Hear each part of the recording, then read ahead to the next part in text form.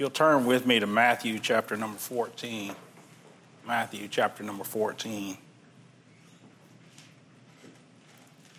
I found in my own life that, and I told the guys in the jail this a couple weeks ago, but there was a time in my own life when I doubted my salvation.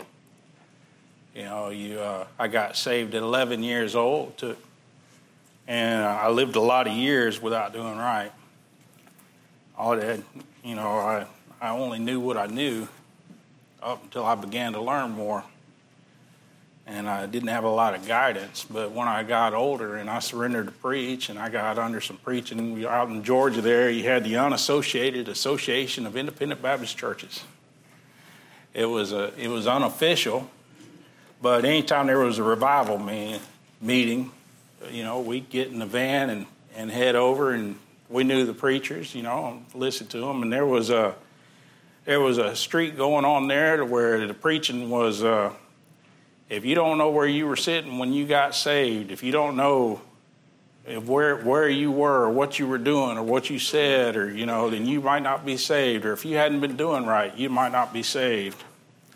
It's a little bit off topic, but it's talking about faith, because I came to that crisis, that conflict in my mind when I was homeless. Like, I was saved. I know I was saved. I know I accepted Jesus Christ as my Savior. I know at certain points in my life I had turned to God, and I had prayed and asked God earnestly to lead me. And I also know that something had changed, because I tell you what, that conflict, and we talked about that a little bit in Sunday school this morning, was that conflict, when you go to sin. Before you're saved, it ain't no problem. You can head down the road, you can get in trouble. But there was something about growing up, and I don't know if I'll turn anybody off with this, but, the preacher's not perfect. But as you get it going, it seemed like, every time I was somewhere and starting to get in trouble, I was the first one to get in trouble. I mean, even to the point of standing in boot camp, and somebody's talking next to me, and they'd look at me still. That doesn't justify my salvation, but what I came to a crisis conflict. I said, well, I don't know. What happened? And I reached that point, and I was praying about it, and I was praying hard, and I was turning to the Lord, and I said, Lord,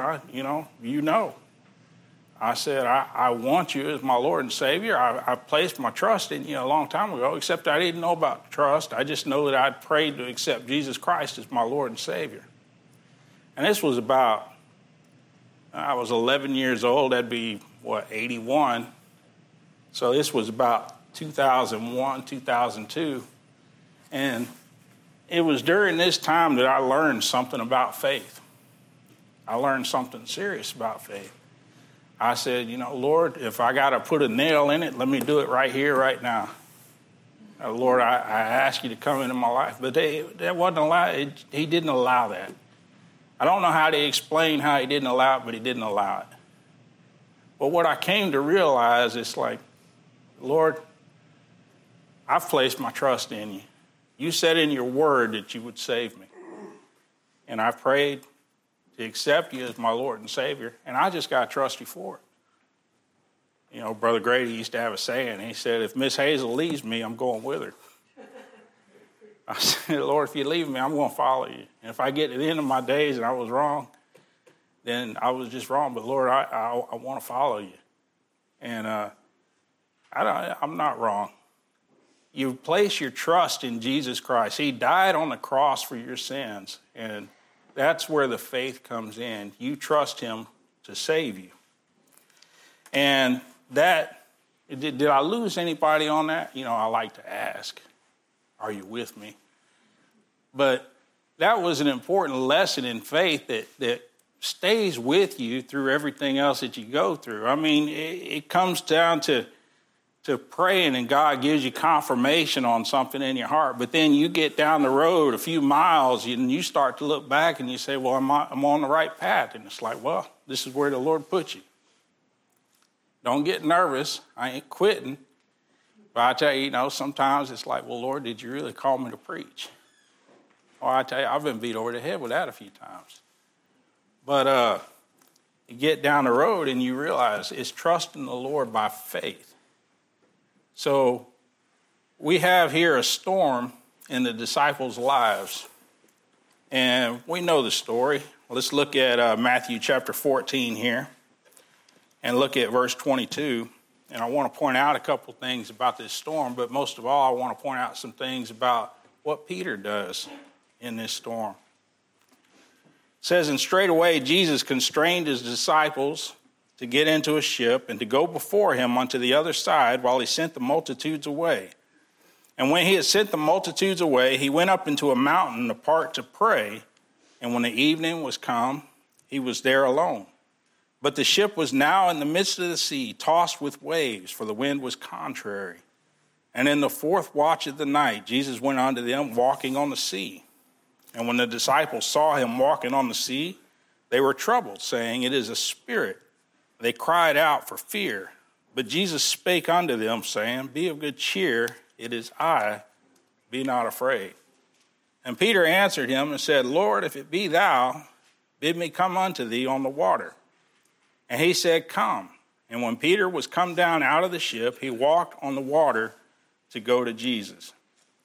But when he saw the wind boisterous, he was afraid, and beginning to sink, he cried, saying, Lord, save me.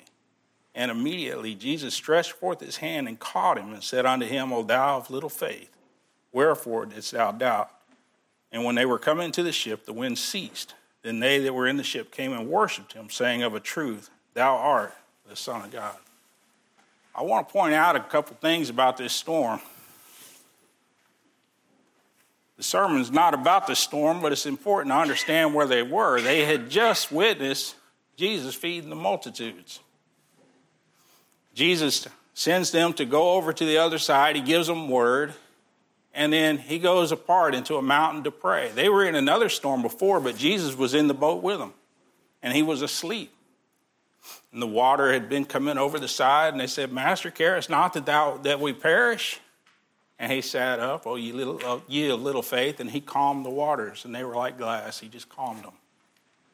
And they saw that storm. But they come through this storm, and I think mentioned it last week, but they come through this storm, and they come on the other side of it saying, surely this is the Son of God. This was a point where their faith grew. So the first thing to notice is that they were in God's will. God had sent them over to the other side. The other thing to notice is that they were apart from the Lord, but he was there with them in that storm. And then we come to Peter, who asked him, Lord, if it be thou, bid me come. There was a preacher. Have y'all heard of Charles Spurgeon? Charles Spurgeon, one of the greatest preachers, one of the greatest English-speaking preachers who ever lived. And I still read his sermons today. But he was known as the Prince of Preachers, and from a young age pastored in London, England at a church that became known as the Metropolitan Tabernacle.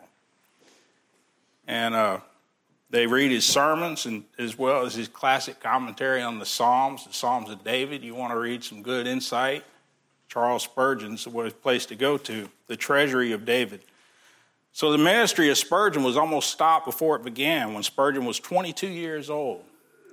In order to accommodate the crowds that wanted to hear him, Spurgeon had rented a secular music hall. It was so big, he had to get another place called Surrey Gardens. And the place was packed out with a crowd of about 10,000 people. And some pranksters yelled, fire, fire, and panic resulted. In the confusion, 7 people were killed and 30 taken to the hospital. And this was something Charles Spurgeon took personally. He was the one that had rented the music hall. He was the one that had brought everyone there. God was the one that brought everyone there, but they were there to hear him preach, and he took it personal, and he came to a crisis point in his life. Spurgeon was devastated by this tragedy, and the press that day tortured him in the newspapers. And it looked like his ministry was ruined, and he was taken to the home of a trusted friend to recuperate. According to the book, The Hidden Price of Greatness by Ray Beeson and Ronaldo Mack Hunsaker, it said, he was plunged into a pit of anguish. He sought comfort from God, and none came. Tears and doubts filled his waking. Waking thoughts and nightmares filled his sleep. He opened his Bible in search of strength, and it only deepened his grief. His prayers seemed to bounce off a sky of brass. You ever been at that point where your prayers just don't seem to get past the ceiling? Charles Spurgeon, the one who led many to Christ, the one who preached to thousands, had reached this point in his ministry where it felt like he couldn't even reach God. In the second week after the incident, while Spurgeon walked in a small garden, a verse from the Bible came forcefully into his mind. Wherefore God also hath highly exalted him and gave him a name which is above every name. Philippians 2:9. The words bathed his soul and restored his faith. The name of Jesus became a strong tower of safety. Psalm burst from him, and the chains about his mind broke in pieces, and he was free. And we know the rest of the story. We know that he went back to preaching. Just 2 weeks after this tragedy, Spurgeon was once again preaching in his pulpit. His first text back was the same one that set him free. And this isn't an unusual story. It happens to us. I told you about my own crisis. Every Christian faces a time of trial. Faith gets weak, we begin to sink, and such was the case with Peter in our text. See, Peter stepped out of that boat on faith. He said, Lord, if it be thou, bid me come. And Jesus said, come. And when Peter stepped out of that boat, all he saw was Jesus Christ. Now, I brought up my story because in your own life, that story takes place. God puts you in a position, you prayed and you've asked God, Lord, if you want me to do this, just let me know and I'll step out. And you step out and you begin to get out there. And as Peter, he walked across that water right there with Jesus Christ on the water. But then he began to see the world around him and he began to sink. And I've used this illustration so many times, y'all are saying, why are you preaching this again? It's just a walk of faith. It's understanding.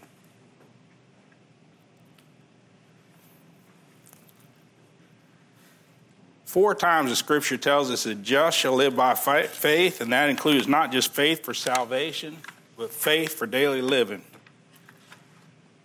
So let's look at this. Verse 22 to 24 says, and straightway Jesus constrained his disciples and to get into the ship and to go before him unto the other side while he sent the multitudes away. And when he sent the multitudes away, he went up into a mountain apart to pray. And when the evening was come, he was there alone, but the ship was in the midst of the sea, tossed with the waves, for the wind was contrary. I think I already hit this.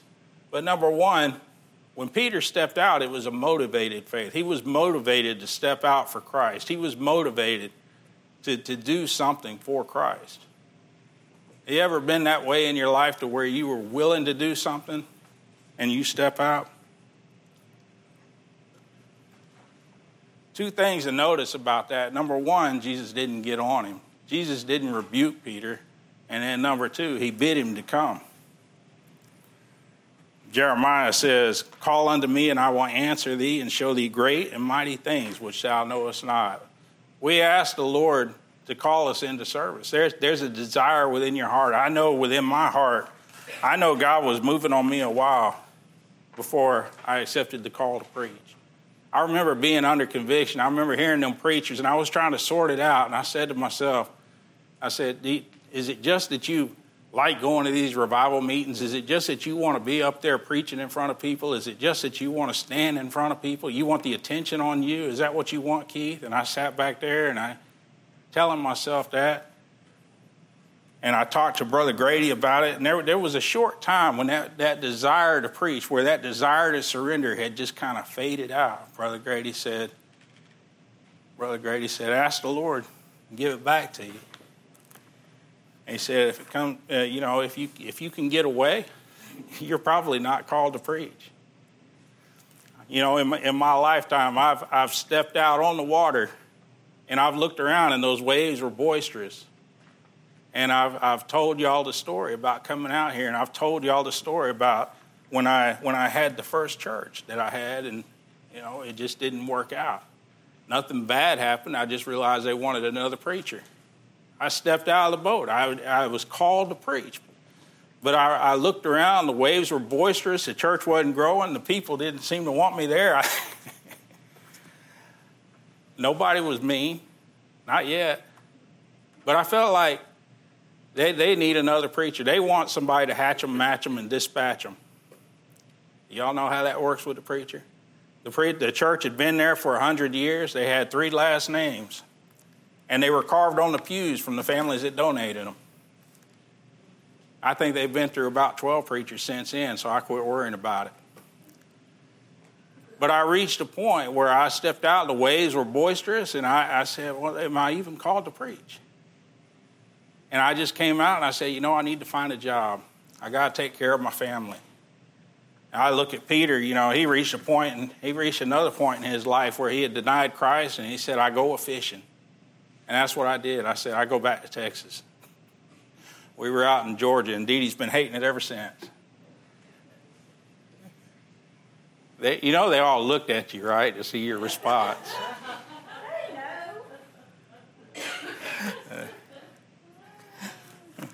But I tell you something, as many times as I've questioned, and the Lord hadn't let me go. And it's stepping out on faith, it's trusting, and it's just, Lord, save me. And reaching that point in your own life, what is it in your own life that's caused you to step out and say, Lord, I want you to guide me. I want you to point me in this direction. But you step out there and you start to wonder, is this the right decision? I know one decision I never had that question on was marrying Dee Dee. I'm not just trying to get back in her good graces here now. But I remember, and y'all know the story, I was in the Navy and I'd met her, and I had driven down to Georgia, 8-hour trips, and I remember the day. I remember where I was standing. I don't even know if that place is there anymore, but I was there in the Navy, and I was praying, Lord. I hadn't been going to church, but I said, Lord, this marriage thing, I've seen it work out bad. But I want to be in a relationship that lasts. If I get married, I want to be committed. Lord, is this the woman for me? A young lady. But I never regretted that. I never regretted the confirmation that I got and going down the road. Now, she makes life hard. I won't lie.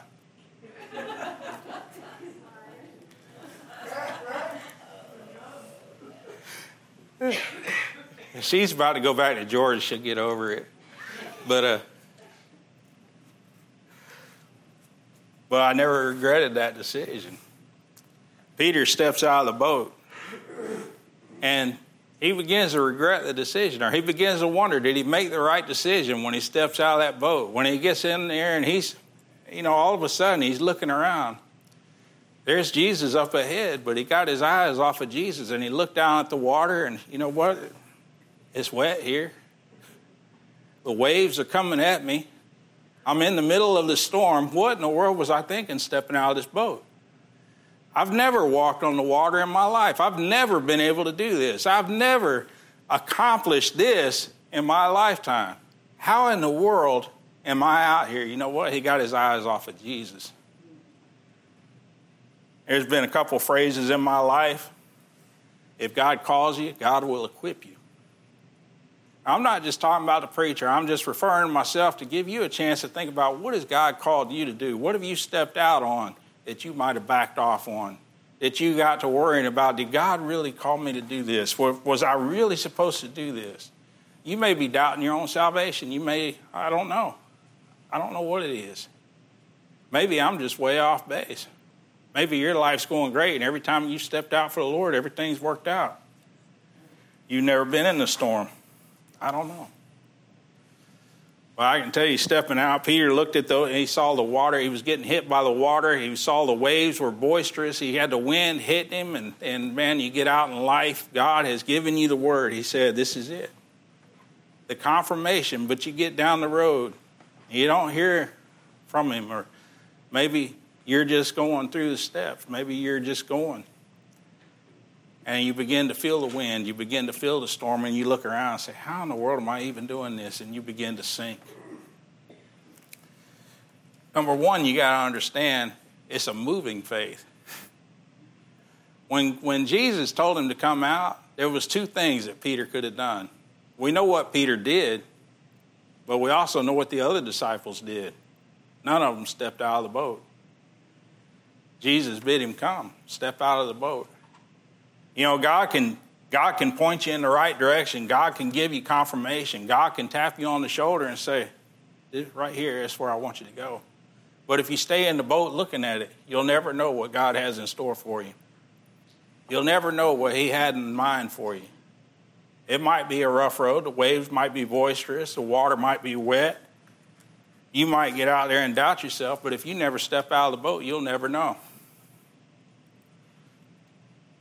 Peter got out of the boat and actually walked on the water, and Jesus gave him the strength to do it. If God calls you, he'll equip you. Ain't that something wonderful?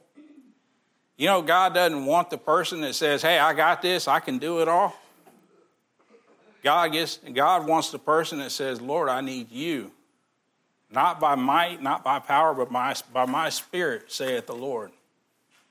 I told them young men in the jail, I said, when you get out there, I said, there's going to be tough spots. Your friends are going to come back around, and they're going to try to drag you. I said, but you got to know to turn to the Lord. He's the one that gives you the power to overcome. When you get to that fork in the road, it's the Lord that gives you the power. He will, with the temptation, make a way to escape. But it's a moving faith. You have to move by faith. A moving faith says, I will actively trust God and do whatever he wants me to do. A stationary faith says, oh, yes, God can do anything he wants, but I'll play it safe and I won't take any chances. So is a stationary faith really faith at all? And then it was a misdirected faith. Matthew 14:30 said, but when he saw the wind boisterous, he was afraid and beginning to sink. He cried, saying, Lord, save me. But as long as Peter kept his eyes on Jesus, he was fine. But the moment he took his eyes off Jesus and put them on the problem, he began to sink. That's the same thing that happens to us whenever we take our eyes off of Jesus. Donald Barnhouse gives an illustration. He says, when I first learned to plow, I got on the seat of the tractor, pulled the lever that dropped the plow into the ground, and started across the center of the field. After I'd gotten a few feet, I turned around to look at the furrow and was entranced by the rushing flow of topsoil along the plowshare. He just looked back and saw all that soil turning up. And he was amazed at what was going on. Rich and black, the soil turned over.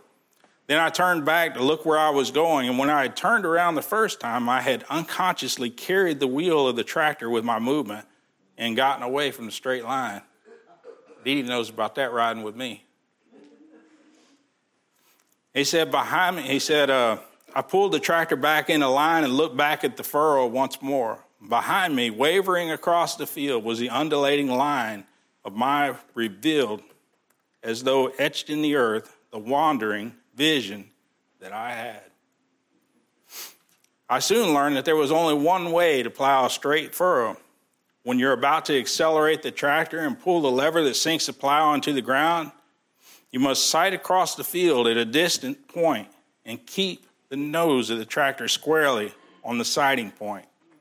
You must not turn around to see how the furrow is coming. If you do, give only a hasty glance to see that all is well. Make certain that the fixed point, be it a tree, a barn, a distant hill, or some other point. Woe unto the man who plows his furrow looking aside or looking behind or looking at a crow that may fly across his line of vision. He said, if we are not to waver, or if we are to not waver, we must have our eyes fixed steadfastly upon our Lord Jesus Christ.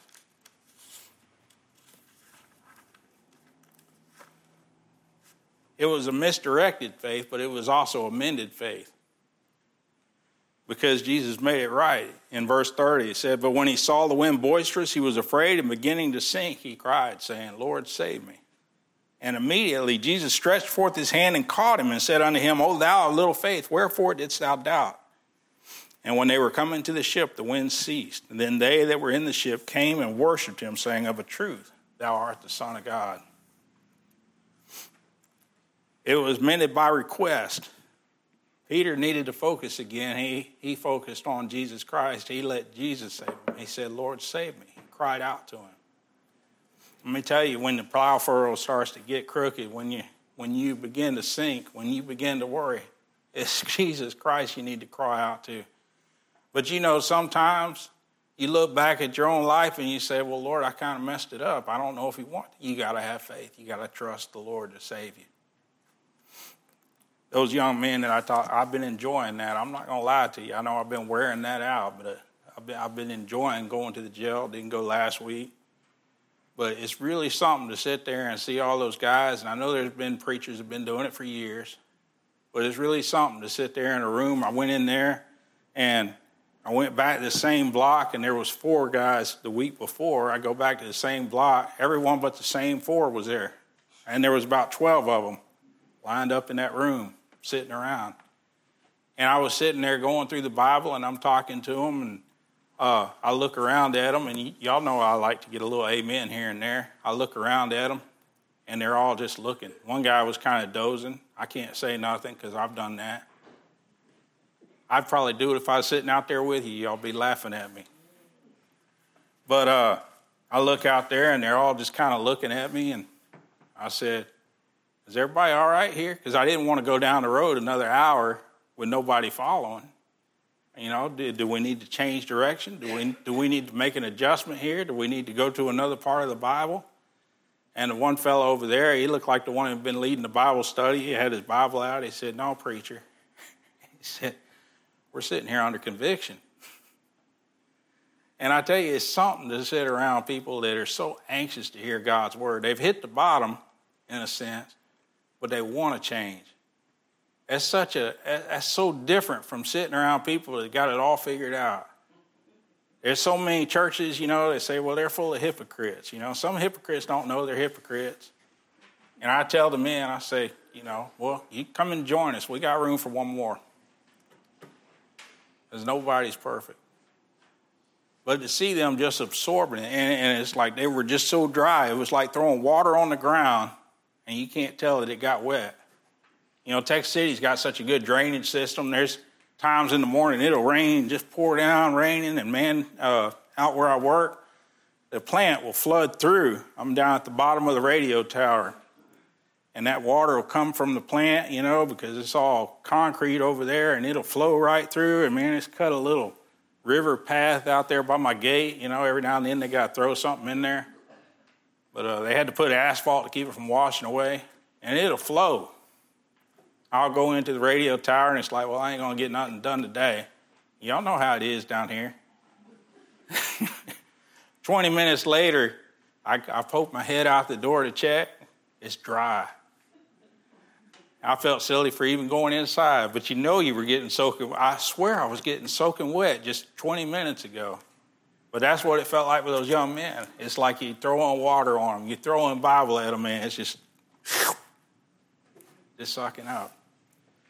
Anxious, wanting God to do something in their life, and they've got to, you talk about stepping out on faith. It was just the day before they were hanging out with the other crowd, or maybe the week before, maybe a month before, maybe for some of them 5 years before, I don't know. But that life is out there waiting, and the devil's out there waiting to grab them. Those winds will get boisterous. That water will splash on them.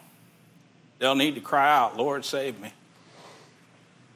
He was saved by request. Number 2, he was saved by rescue. And immediately Jesus stretched forth his hand and caught him and said unto him, O thou of little faith, wherefore didst thou doubt? And when they were coming to the ship, the wind ceased. And then he was rebuked. And sometimes the Lord has got to wake you up. Why did you doubt?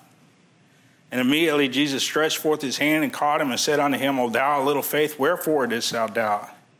So Peter was reprimanded for his doubt. And then there was reverence given. There's a greater appreciation for God in your life when you've been through that storm. When you've hit that point, I can tell you, I told you the story about me doubting my salvation years and years ago.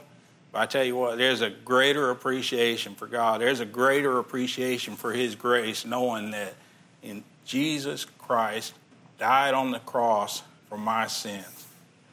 That gives so much more meaning to Romans 5:8, that while we were yet sinners, God commendeth his love toward us, and that while we were yet sinners, Christ died for us. That's something that he died on the cross 2,000 years ago. And all you have to do is accept that sacrifice. He paid the penalty that nobody else could pay, that you couldn't pay. You couldn't die for somebody else. You couldn't die enough times to pay anybody else's penalty because your penalty is so bad. But Jesus Christ, he died once and for all sin. It gives you an appreciation to understand that Jesus died for you. So, verse 33, then they that were in the ship came and worshipped him, saying, of a truth, thou art the Son of God. And the end result it was that Jesus was worshipped. And that should be the end result of our mended faith as well. There's a passage in Psalms. I've tried to preach it, but I haven't mastered it. But I just saw it. I like the water. I remember when I was working out on the dike, I remember seeing those tankers and wanting to go out there. I remember when I decided to go into the Navy. I remember getting my first ship. You know, when I got my first ship, it just got back from its last med cruise. And I get in there and I go in the galley. And I was so proud to finally be on my first ship. I spent 2 years in school. I was sonar tech, but I spent 2 years in school, and I get up there, and I'm standing in that line, and it's like, this is my ship. Now, I got to do what everybody else tells me, but, you know, still, I get to be on. I get to go out to sea. I wanted to do it my whole life. You know, when I worked at the bait camp, I only went out on the shrimp boats a couple times, but most of the time I was watching somebody else go out. I remember standing in that line, and I remember smiling, and I couldn't stop to smile. And the fellow that was behind the counter there handing out the food, from then on, he called me Smiley. But this passage in Psalm 107, it makes me think about it. It makes me think about the first time we went out to sea, and man, those waves, they were so rough. They called it Puke Fest 92, I think, or 91, 92, whatever it was. That first cruise out there, man, you could get on one of those ladders. You could jump up, and you'd be at the top if you timed it right. If you timed it wrong, your arms were going to be left up top. And I remember it was so rough, and the waves were so boisterous. I remember one of the guys and one of the officers in the CIC, Command Information Center, walking around with a bag on his hip, grossing everybody out. It's like, man, just go to your rack. Just let him off watch. We don't want to see this. But Psalm 107, verse 23 says, they that go down to the sea in ships, that do business in great waters, these see the works of the Lord and his wonders in the deep. I've thought about that. You know, Peter stepped out on the water. He stepped out of the comfort and the safety of the boat. And I can tell you there's people that sit on the shore. I don't even know if I can preach it now enough, but I just think about standing on that shore, thinking about going out, but never doing it, or at least not until later. They that go down to the sea in ships that do business in great waters, these see the works of the Lord and his wonders in the deep. For he commandeth and raiseth the stormy wind, which lifted up the waves thereof. They mount up to heaven, they go down again to the deeps. Their soul is melted because of trouble.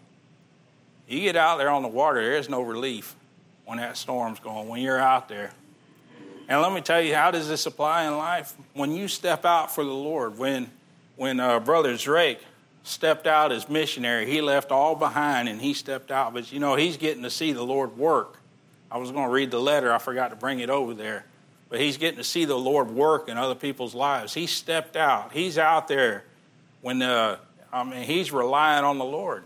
He's relying on on the donations and things, but out there as a missionary, he's out there in the field. He's out of his comfort zone. He said they mount up to heaven, they go down again to the depths. Their soul is melted because of trouble.